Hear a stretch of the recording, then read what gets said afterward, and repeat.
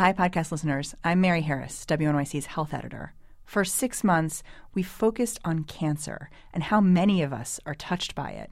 1 in 2 men, 1 in 3 women will get this diagnosis. WNYC's On the Media produced a 2-hour special. From WNYC in New York, this is On the Media.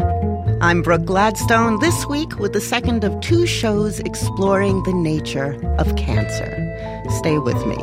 Last week, we traced how we viewed cancer through time, how we framed it, the words and symbols we've applied to it. But this week, we're moving from the framing of cancer to the selling and owning of cancer. I'm joined again by Siddhartha Mukherjee, author of The Emperor of All Maladies, a biography of cancer.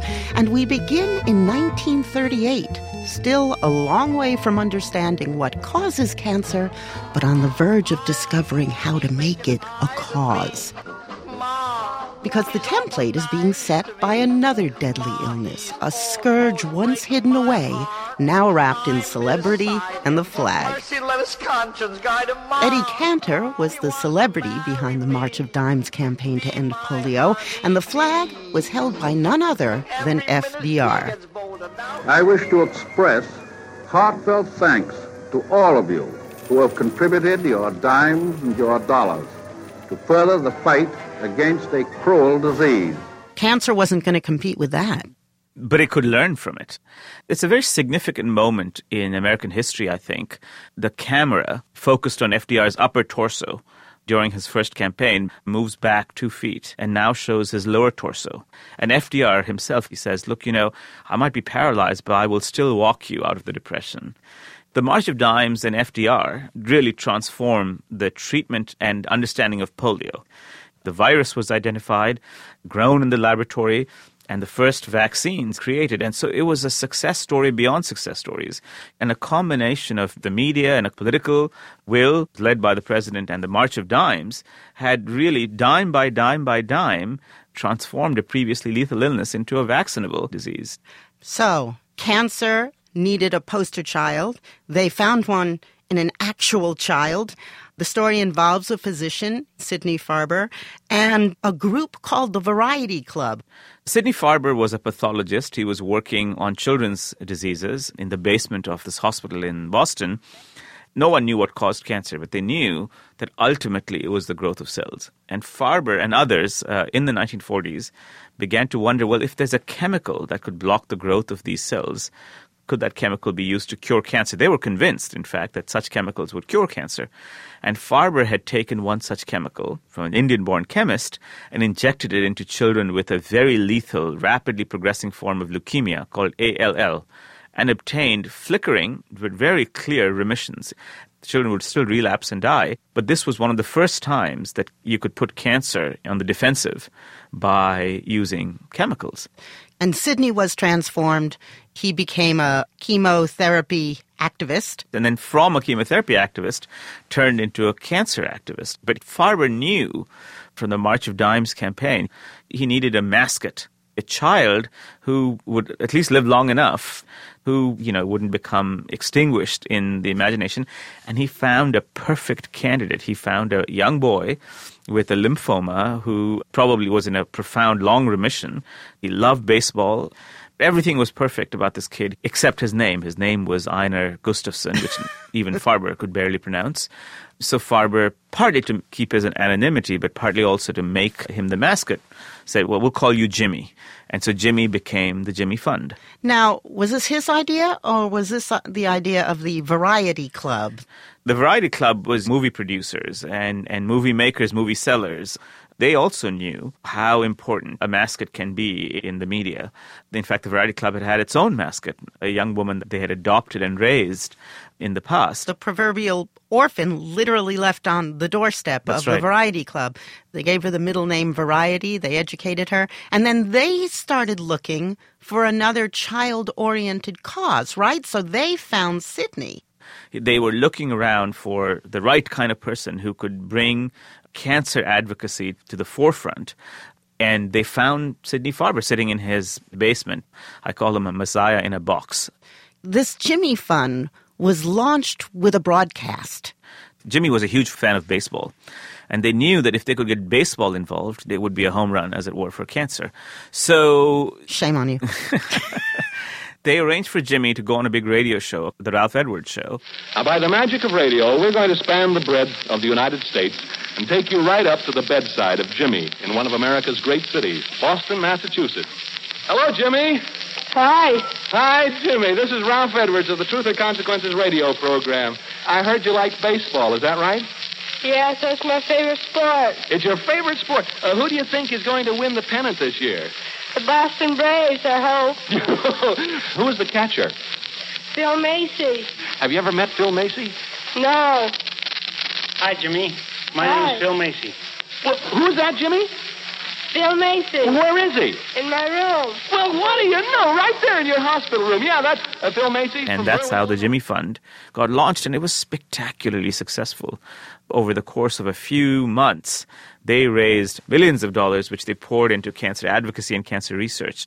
People still remember these sort of tin cans with Jimmy Fund being passed around and putting in dimes, nickels, mailing letters to Jimmy in the hospital saying, Jimmy, get well, here's a $1 bill.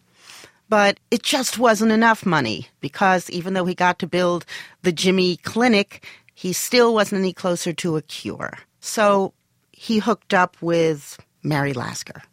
Mary Lasker is an amazing figure. She had a very personal story to tell. Her own husband, Albert Lasker, really invented modern advertising. Can you remember an ad that he did? Well, Lucky Strikes, ironically, cigarettes. Albert Lasker knew that advertising was the key to imagination. Television was now coming to the full fore, but unfortunately in the 1950s, Albert died himself of colon cancer.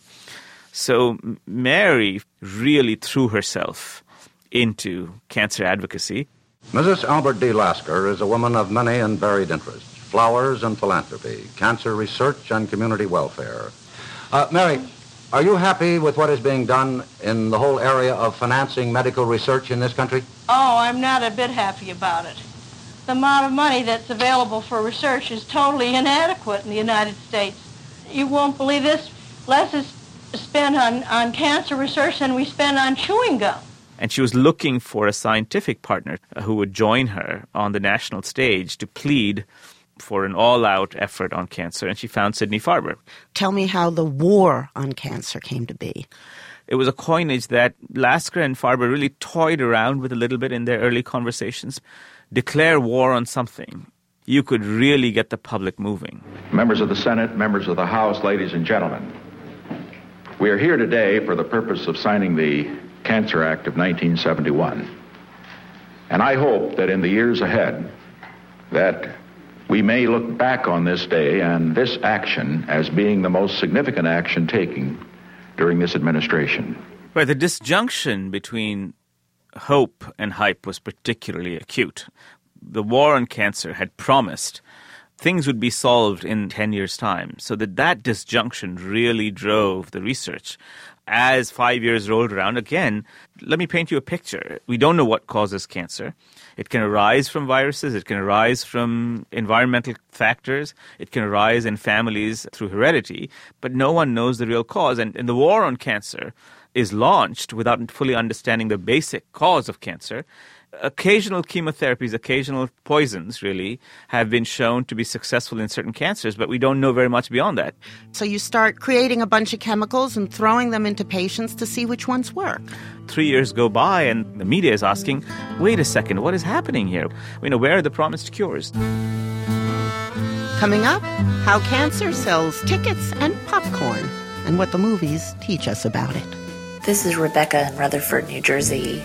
I've just finished treatment for stage 3 breast cancer. I actually think that Hollywood's portrayals of cancer and cancer treatment are the only references I had for what it would be like. I can think about all those scenes where women are wearing scarves on their heads, even commercials on television, and wondered, am I like them now? Which is weird because in reality, it's a lot more difficult than you think it's going to be. This is On the Media. On the Media is supported by Moo, offering a variety of business cards and printed products. Moo also offers Printfinity, the ability to print a different image on every card. More at moo.com. This is On the Media. I'm Brooke Gladstone. Did you know that last month Google secured a patent for a cancer-fighting device you can wear on your wrist? Quackery? Maybe not. Look it up. You know you want to. I only mention this because a study conducted by the University of Pennsylvania's Center for Clinical Epidemiology and Biostatistics found that news reports were overly optimistic about cancer. Those researchers observed in 2010 that roughly half of all U.S. cancer patients die of the disease or related complications. But the majority of the coverage focused solely on aggressive treatments, and only 13% reported that those treatments can fail. Hollywood serves up a vastly different story, as we shall see. But first, some views of movie cancer as seen from the mezzanine of real life. Hi, my name is Nate, and I'm calling from Greeley, Colorado. My dad passed away a few years ago from non-Hodgkin's lymphoma. My main problem with Hollywood's depiction of cancer is how they handle the deathbed. It's always too neat.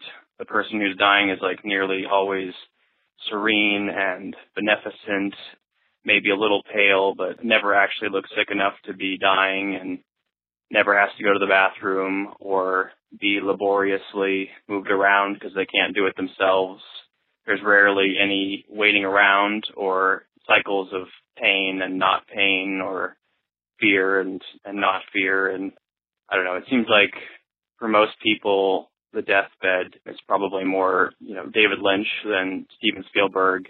One thing is clear. Cancer on the silver screen is very different from real life or even the news media.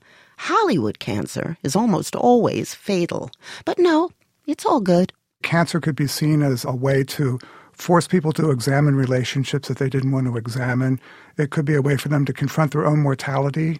It could be a way to remove a character so that other relationships could develop. Daniel Egan is author of America's Film Legacy, the authoritative guide to the landmark movies and the National Film Registry. He says that Hollywood usually depicts disease as a challenge to be overcome, but not cancer. Especially in the early years of Hollywood, there was no cure for cancer. So there was no way to find a way to live with it because basically you were going to die. So what cancer offered screenwriters was an easy way to engineer the personal growth of their characters. And it still does. The dying get to grow, briefly, but the living, well, they can draw on that ennobling grief forever, as in A Walk to Remember. Jamie saved my life. She taught me everything. About life, hope, and the long journey ahead. I'll always remember. The way Hollywood used it, it was a very clean disease, a very clean way to die. It wasn't like leprosy or dysentery. It was usually some sort of inoperable tumor that just was never seen, and then you just quietly faded away. Especially, it seems, brain cancer. Yes, brain cancer is a favorite. One of the earliest films with cancer, yes, brain cancer, was released in 1939. You're off to see the wizard, the wonderful Wizard of Oz. No, that was a brain injury. Right, Dark Victory with Bette Davis. What's she got? Yes, what have I got? Technically, it's called glioma. Glioma. Oh, don't listen to him. It sounds like a kind of a plant. All surgeons are alike, Judy. Don't be upset, darling. We can call in other doctors. We wait, Yes, of course. But you have to face it sooner or later. Suppose we just don't talk about it anymore. So we hear all about glioma, but the word cancer is actually never uttered. I don't believe they actually used the word in Hollywood until much later, about 10 years later. Another headache, Miss Judith? No, not another headache. Yes, a big headache. And I want a bottle of champagne for it. You know, it's not really about Bette Davis's cancer, though. It's about how she responds to her death sentence, first through hedonism and then through detaching herself from her selfishness. She is dying a better person than she was before. Jumping to 1970, it's the snobby Ryan O'Neal that becomes a better person, confronting Ali MacGraw's death in the blockbuster weepy love story. Jenny, I'm sorry. Don't. Love means never having to say you're sorry. Roger Ebert, noting the tendency of cinema's cancer patients to grow more beautiful as they sicken, dubbed it Ally McGraw's disease. Jumping ahead to 1983, the mother of all tearjerkers, Terms of Endearment, which uses Deborah Winger's cancer to strengthen the bond with her mother, Shirley MacLaine. This is actually a scene with which many real-life families do identify. It's after 10. I don't see why she has to have this pain. Ma'am, it's not my patient. It's time for her shot. You understand? Do something. All she has to do is hold out until 10. And it's past 10. She's in pain. My daughter is in pain. Give her the shot. You understand? You're going to behave. Give my daughter the shot. Thank you very much. Thank you. Oncologist Giovanni Rosti checked all the movies featuring cancer from 1939 to 2012 and discovered that the victims were usually young and female and succumbed to tidy cancers in the brain, as we heard, or the blood. Of course, there are a few exceptions to Hollywood's use of cancer merely as a device to examine relationships or reorder priorities in the face of mortality. Sometimes it really is about cancer. The Broadway show and TV movie Wit comes to mind, but mostly not. Still, the form has evolved. For instance, the victim in last year's The Fault in Our Stars was, spoiler alert, a young man, and he had bone cancer. In this scene, we hear a eulogy he wrote for his also sick but surviving beloved. You don't get to choose if you get hurt in this world, but you do have a say in who hurts you. And I like my choices. I hope she likes hers. Okay, Hazel Grace? You know, my feelings about The Fault in Our Stars are complicated, both before seeing it and after seeing it. Scott Meslow is the week's film and TV critic. He has mixed feelings about last year's The Fault in Our Stars because his brother died of the same cancer as the boy in the movie. But it does not shy away from the ugliness of cancer. She has a line late in the movie where she says, "I wish I could say he was brave and tough right up to the end, but he wasn't." And that's an important acknowledgement for a movie to make. But it's still the kind of movie that was marketed for and made for teenage girls. And 50-50 wasn't? No. Shockingly, that was a different audience. Teenage boys. Yeah. Meslow loves 50-50, the soul cancer comedy we could find.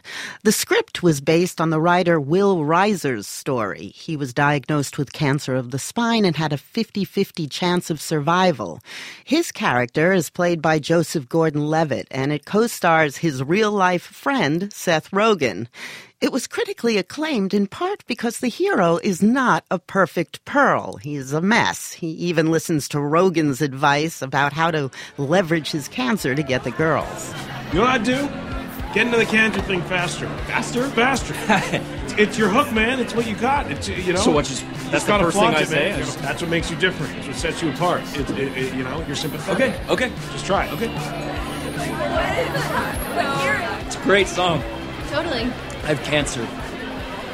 I was wrong. It was weird. It's weird like that. It's not. It doesn't sound cool. Why do you think we haven't seen more cancer comedies? Well, I think it starts with calling it a cancer comedy. It doesn't sound like a very compatible idea. If you're a screenwriter, you might look at that mountain and say, I can't climb that. Kind of like Springtime for Hitler? Yeah. You can't possibly, in theory, combine those two ideas. I think 50-50 proved that it can be done, but that was a very specific treatment from someone with a very specific experience who basically had the chops to say, look, there are funny things about having cancer. Certainly, I mean, when it came down to my brother, we laughed all the time. You know, we had a lot of fun. It wasn't like it was the only thing we ever talked about or did. Specificity, a basic rule of drama. A specific person, a specific constellation of relationships, a specific cancer. Because we know cancer is complicated. Which is why I'm guessing Hollywood's old cardboard cancers may soon outlive their usefulness. Or at the very least, be played increasingly for laughs.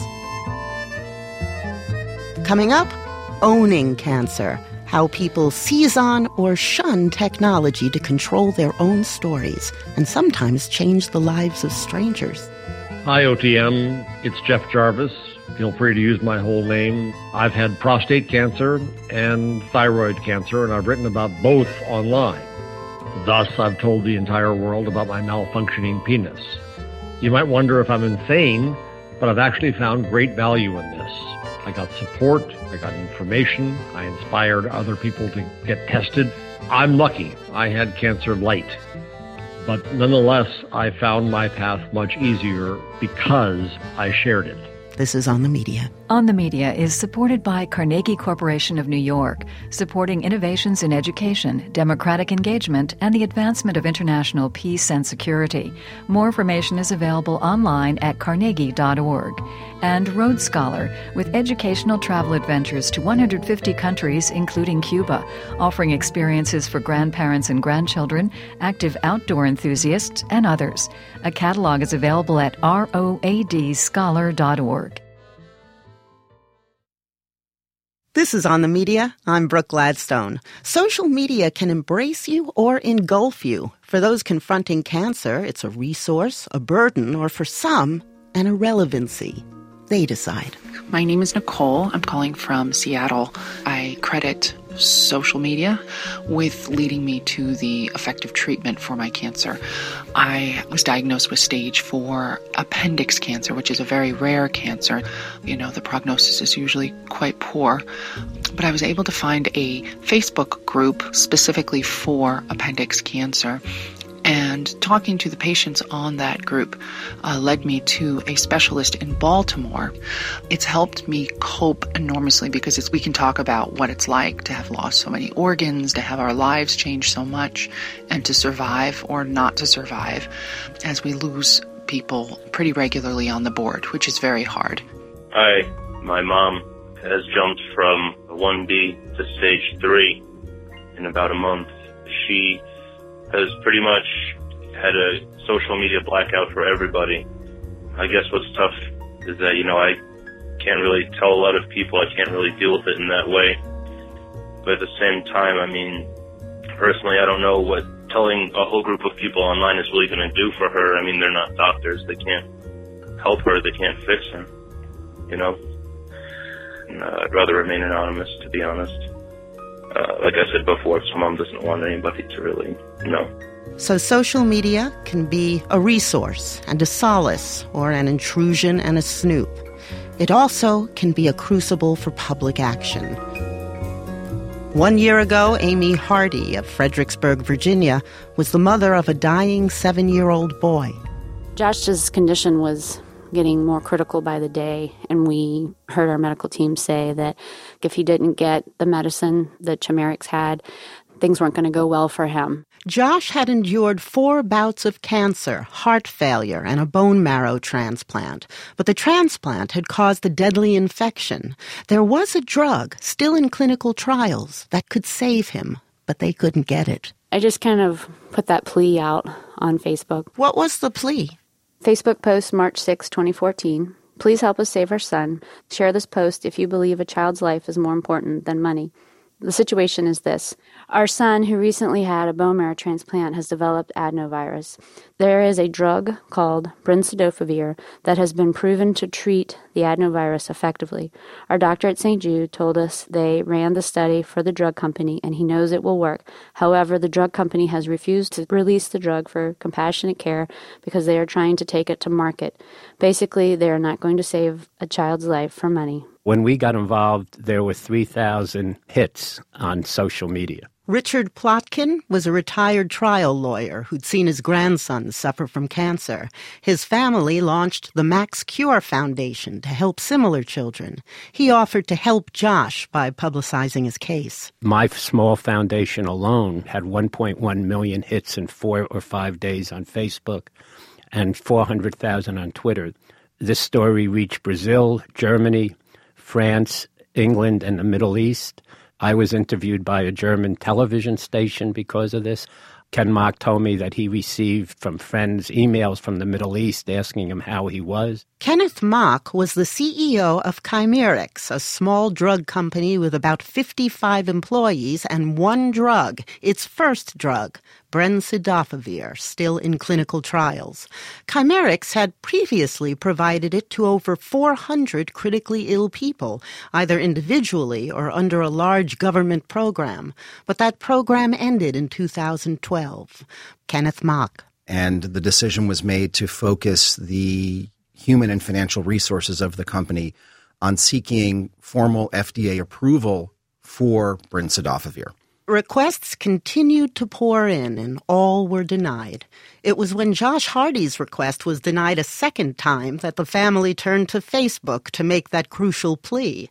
The next day, Chimerix was swamped by a social media deluge. It was an extraordinarily rapid response.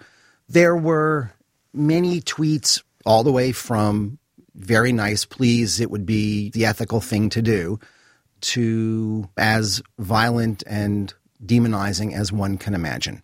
Did you suspect that this might happen? Had it happened before? Social media had been used before by families seeking access to an experimental medicine.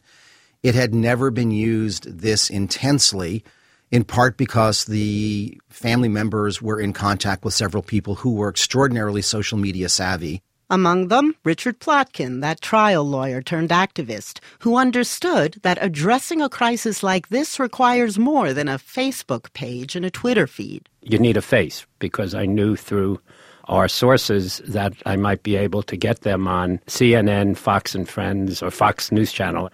And the face that was produced was of Amy Hardy, Josh's mother. What is the right face? The right face is of a mother who's desperately pleading to save the life of her child. It was very nerve-wracking. First of all, your son is sick. You are in the ICU.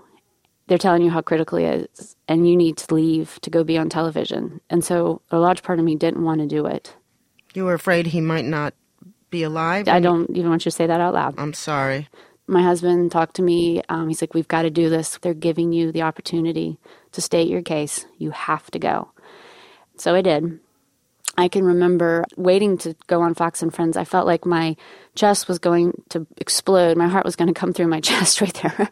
And I could hear the show going on in my ear. And I knew after the next commercial break, I was going to be on television. And I was like, oh my gosh, I don't know what I'm going to do. But the song that they led into commercial break was You Gotta Have Faith by George Michael. Yes, I gotta have faith. And I was like, that must be a God wink. I'm going to settle down right now. I can do this. I can do this. And it was actually a miracle that I cry at everything. I can't even watch a Hallmark commercial without crying. So for me to be on national television and plead for my son's life was nothing short of a miracle. Why will the drug company not give him, as a compassionate use, this drug that he needs to survive? They've definitely given excuses, but nothing is acceptable to us. This is our child's life, and we just feel compelled to just keep asking for it and begging for it, because if he does not get it, he is going to die. That was just the beginning. Tonight, a local community is fighting for Josh Hardy. He's a 7-year-old boy. Hardy's turned to Facebook, convincing tens of thousands of Americans to lobby the drug maker and even the White House for compassion. Now, I know you think, all of us think, why can't they just give this little boy this drug? I asked Richard Plotkin, did you consider the position of Kenneth Mock and Chimerix? You know, the ethics of saying yes to one patient and no to hundreds of others? My goal was to get Josh Hardy the drug. If, in fact, the boy Josh died, I would have done everything in my power to destroy the company and Mr. Mock. As Plotkin prepared for his interview on Fox News, he decided that Kenneth Mock was the problem, so he'd make him the villain. And he had an eager ally in Fox interviewer Peter Johnson, Jr. I wrote to Mr. Mock last night, and I told him that, unfortunately, this little boy made a turn for the worse, and as you point out, he may not live out the week. I did not get a response whether that, in fact, had changed his mind. All I can tell you is that he is adamant, and as a result, it appears the final plea is to the board of directors, to Chimerix, who I'd like to make that plea right now.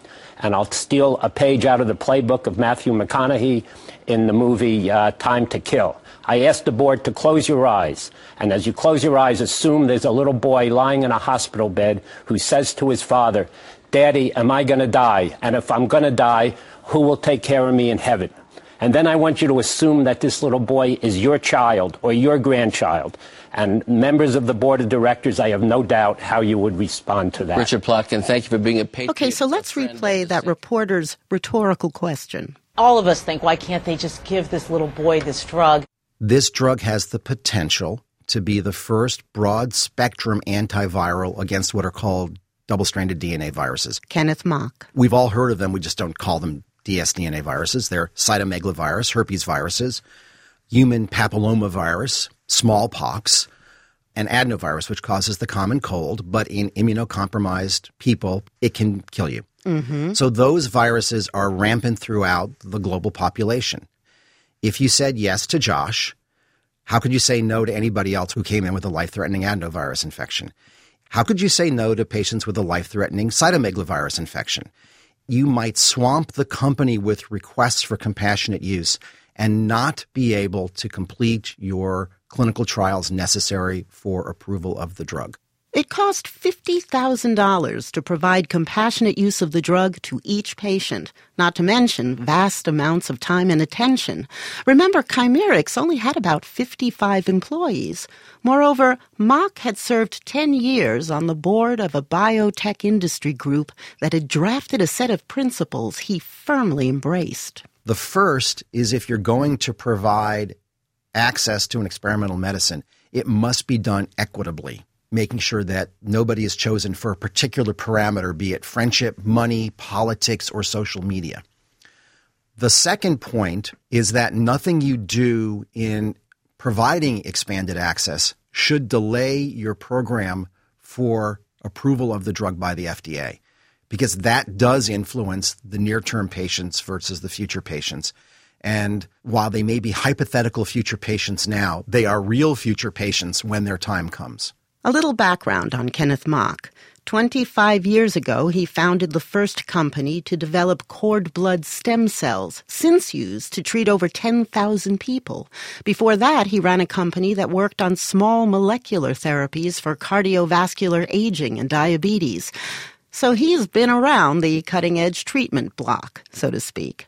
But within a week of the Hardys' first Facebook plea, he did get Josh that drug. Josh Hardy has a message for all the people who supported the social media campaign that helped save his life. I appreciate your help and I'm good.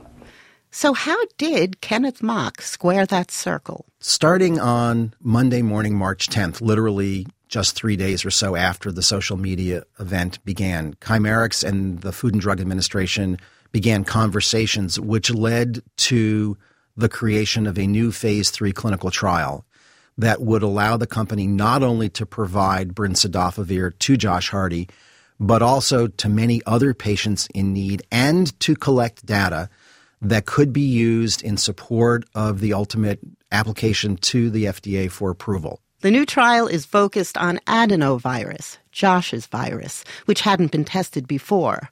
Of course, once the drug had hit the market, doctors could have prescribed it for adenovirus anyway. But, says Mock, you wouldn't have had good data on how well it worked. Now you will. But did it slow its path to market? I don't believe it did. Under a different scenario, it might have. We were able to get him the drug in a scenario which I think was to the benefit of Josh, to the benefit of Chimerix, and to the benefit of future patients. So I absolutely believe that the solution that was reached created a win-win for everybody involved. Richard Plotkin was delighted by the solution, and also by Mock. Let me tell you, it would be a privilege for me. Anything I would do with that man. I think what he did here was outstanding, and the fact that he was able to come up with the idea to start that clinical trial was brilliant, and the fact that he was let go is outrageous in my mind. Yep, Mock was fired. That doesn't worry him. But the treatment of the issue across the media does. The tenor from the beginning was, how could you not make this drug available? There was never a sense in the media coverage of the dilemma or ethical debate that exists. Josh Hardy had a very positive response to brincidofovir, and everybody looked at this and said, it's magnificent. The child got the drug. He survived.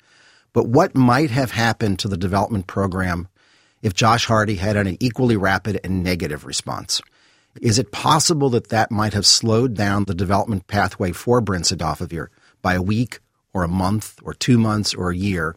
And if that had happened, would not the patients who might have received the drug in the future during that month or 2 months or year themselves possibly have died? Kenneth Mock co-wrote a paper with noted bioethicist Arthur Kaplan last August called Rescue Me, the Challenge of Compassionate Use in the Social Media Era. It said that the Hardy case illustrates the power of social media to influence healthcare interventions and also the roadblocks to those in desperate need of them. And there needs to be a new system to resolve the logjams and funding issues, a review board perhaps, so decisions are not forced by tweets and talk show hosts, reporters and politicians. They said that there's a moral tension that often pits the few against the many. Meanwhile, however, Josh is doing very well.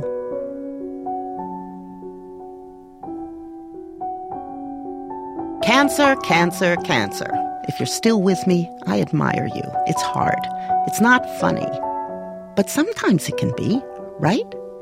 Julia Sweeney was one of the first to bring cancer and comedy together on stage. 20 years ago, she was famous for her Saturday Night Live character, Pat, who was either a man or a woman, but whose colleagues could never tell which. After leaving SNL, Sweeney made It's Pat, the movie, but it was a flop. Then her brother got cancer. He moved in with her in Los Angeles. Then Sweeney's parents moved in with her. Then she got cancer. Her sanctuary amid that chaos was a basement comedy club where every Sunday she'd get on stage and chronicle the absurdity of living with cancer, and also her family. It was really mostly because of Kathy Griffin, who was my friend from the Groundlings. And she kept saying, this is perfect for you. This is perfect for you. Just come to this club called the Uncab. There's the basement of a big club. It only fits 50 people. You can't see anyone's faces. It's really for stand-ups to break their pattern of telling jokes and for exaggerating. Around the same time, all this crap was happening with my brother. He was diagnosed with stage 4 lymphoma. He didn't have insurance. My parents moved in with me, and I had to kind of keep myself together all week during very trying situations while we were trying to figure out what do you do when you have lymphoma and you don't have any insurance. And then also my parents with their own crazinesses. And so I started going to the Uncab and telling stories about just what had happened that week, and it was an incredibly satisfying experience. It allowed me to get through the next week by just being able to vent. Now, the nature of those moments in the Uncabaret, that was really raw. I'm going to play a little clip of that. Oh, please be with me tonight. All right. So briefly, there's 5 kids in our family. I'm the oldest. And my brother, who's the 4th child, got lymph cancer. Hold for laughs. And, it's a very tragic, terrible situation, although he's doing very well, and he is at the UCLA Cancer Center. Oh, and every day he has radiation, and every other day he has a spinal tap and spinal chemo, and every 3 weeks he has the big chemo. So, so that's all you need to know about this is that I am with my parents, but in a very trying situation where I can't really yell at them for the small annoying things that they do, which I would do normally because of the, largesse of the total situation. Oh my God, listening to that is really traumatic for me right now. Okay. It was a really difficult time. It was a freaky time. And to me, feeling like you're in the middle of a crisis and believing that somebody totally understands, even if that's a group of people in the dark, it's just enormously helpful to me getting through it. There were times on stage early on where you said things like, I'm going to try my hardest to make this effing funny, and you ramble, you talk about some very unfunny things. How did you make it funny? Well, I actually think it is funny. Like the whole idea that we're trying so hard to deal with the situation and yet all of our annoying behaviors and personalities are at their full throttle, and yet you can't really do anything about it because, everyone's trying to help each other and it's a big disaster, and financially and emotionally and health-wise and in every way. Okay, I just realized that it sounds like it's not funny, but actually it is funny. I mean, to me, that is really funny because I guess there's a lot of comedy for me in people trying to keep themselves together and do the right thing when it's impossible to do the right thing. And I feel like when you have cancer and when you're in a family with people with cancer, and that's just happening every hour. These evenings at the UNCAB turned into God Said Ha, which was a one-woman show, then a Broadway show, then a movie produced by Quentin Tarantino, and eventually a book. God, that sounds so awful. It really is. I'm listening to this going, wow, you really exploited that situation, sweetie. Can I play you one of my favorite parts? Yes. Mike had received so many different spinal taps that scar tissue had built up along his spinal column and they couldn't access it anymore. So one day we were at UCLA and Mike was on the examination table and the doctor came in and he said, Mike, this is what I suggest.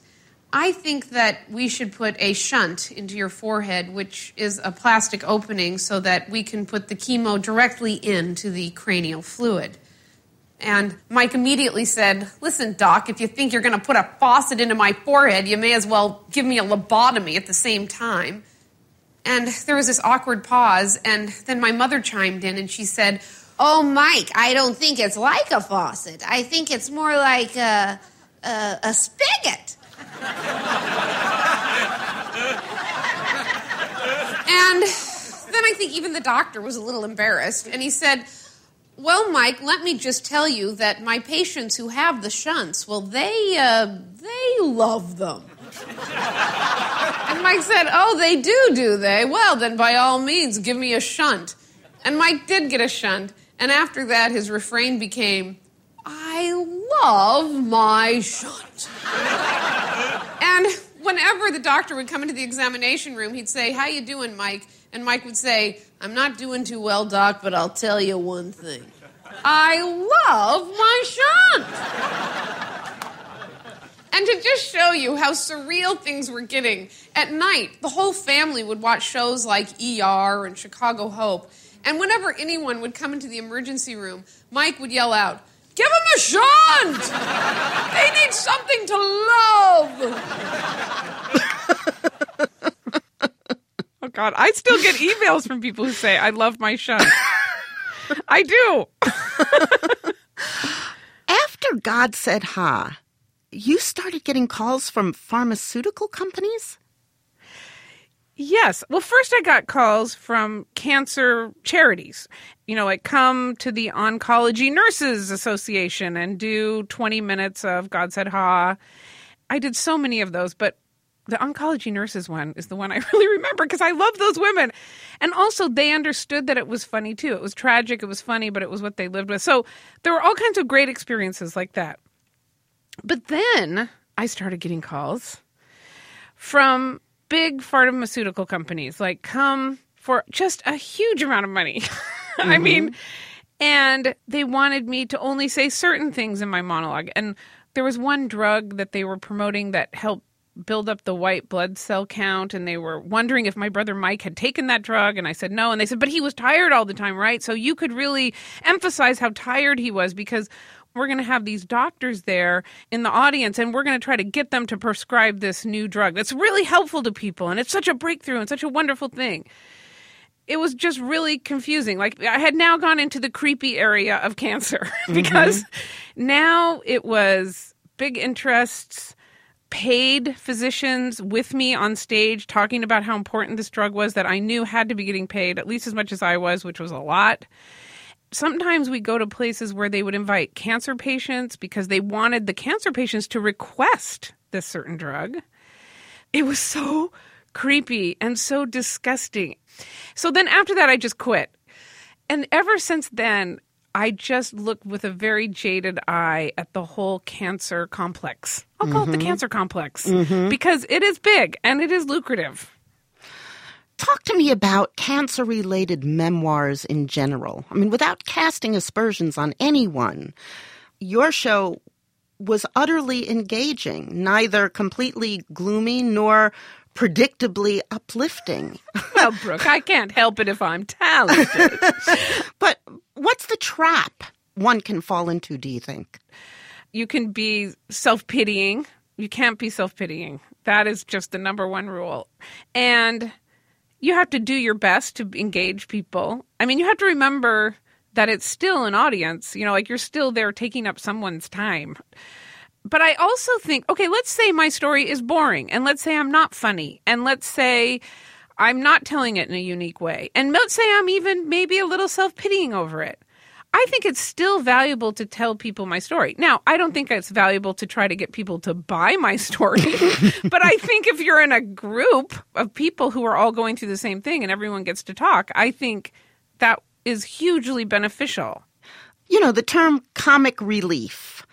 We have that term because humor is something that we crave in tough times, and you were one of the first to bring it to cancer. And despite how common cancer is in our lives, it's not like cancer and comedy meet all that often. Why not? I don't really know why not. I think it should be more. I mean, you first have to be a funny person. Like, you don't get cancer and become funny. You're funny, and then you get cancer. So I think if you have the ability to see the world in all its ridiculousness, then when you are confronted with a huge life-threatening situation, if one of your defense mechanisms is to see things absurdly, then that's going to get dialed up. But the thing is that relief part, that's what you provide, not just for yourself, but for everybody else. It's a relief. This is what I love about comedy, is that it's vocal. When we laugh, we make a sound. It gets other people to laugh too. It's a communal experience. And it feels good. It feels good to be in the audience, and it feels good to be on stage. I want to play you one more, just to take you down memory lane. Oh, God. One morning, I walked into my radiation doctor's office, and he said, "Julia, we have some bad news." And I said, "Oh, bad news." And I sat down. And he said, "It appears that we've lost one of your ovaries." And I said, don't worry. My oncologist warned me about that. He told me that one of my ovaries might die because of the effects of the radiation. So, I was prepared. And he said, no. I don't mean that one of your ovaries has died. I mean that we've lost one of your ovaries. We've been looking at these x-rays, and we see this ovary over here, but this ovary over here has gone off somewhere. And he said, I've seen this before, and it's not unusual for an ovary, once cut off from its responsibilities, to travel. I said, I guess I could understand that if I were an ovary and I suddenly didn't have to deal with that fallopian tube anymore. I might just want to see some stuff. And he said, don't worry, it's going to turn up eventually. We just have to keep an eye out for it. And I said, oh, okay, now, I'm not going to, cough it up, am I? It did turn up eventually. It did. It did, although who cares if it's there or not? Julia, thank you so much. Oh, Brooke, thank you. This is so exciting. Writer and performer Julia Sweeney. So, Sweeney owned her cancer with comedy. Everyone who copes with it finds their own way. Today, you can choose. You can engage with the world from your bedroom, or withdraw with the click of a mouse or a swipe of the thumb. You don't have to be what doctors or screenwriters or commercials say you are. Small consolation, perhaps, when your cells are running amok, but at least you have a little more control over the world you take in and the world you project. Half a century ago, if you got cancer, the cancer defined you. It can't do that anymore.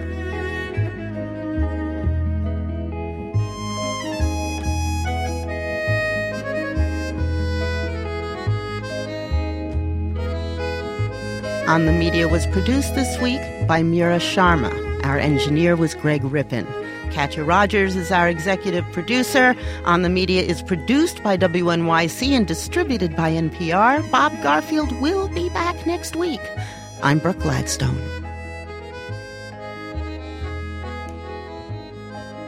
This week's On the Media is part of WNYC's Living Cancer series, a radio companion to Ken Burns Presents Cancer, the Emperor of All Maladies. Support for Living Cancer is provided by the Susan and Peter Solomon Family Foundation. Additional funding for WNYC's medical science reporting is provided by the Iris and Junming Lee Foundation. On the Media is supported by Moo, offering a variety of business cards and printed products. Moo also offers Printfinity, the ability to print a different image on every card. More at moo.com. Support for On the Media also comes from the John D. and Catherine T. MacArthur Foundation, the Ford Foundation, the Overbrook Foundation, and the listeners of WNYC Radio.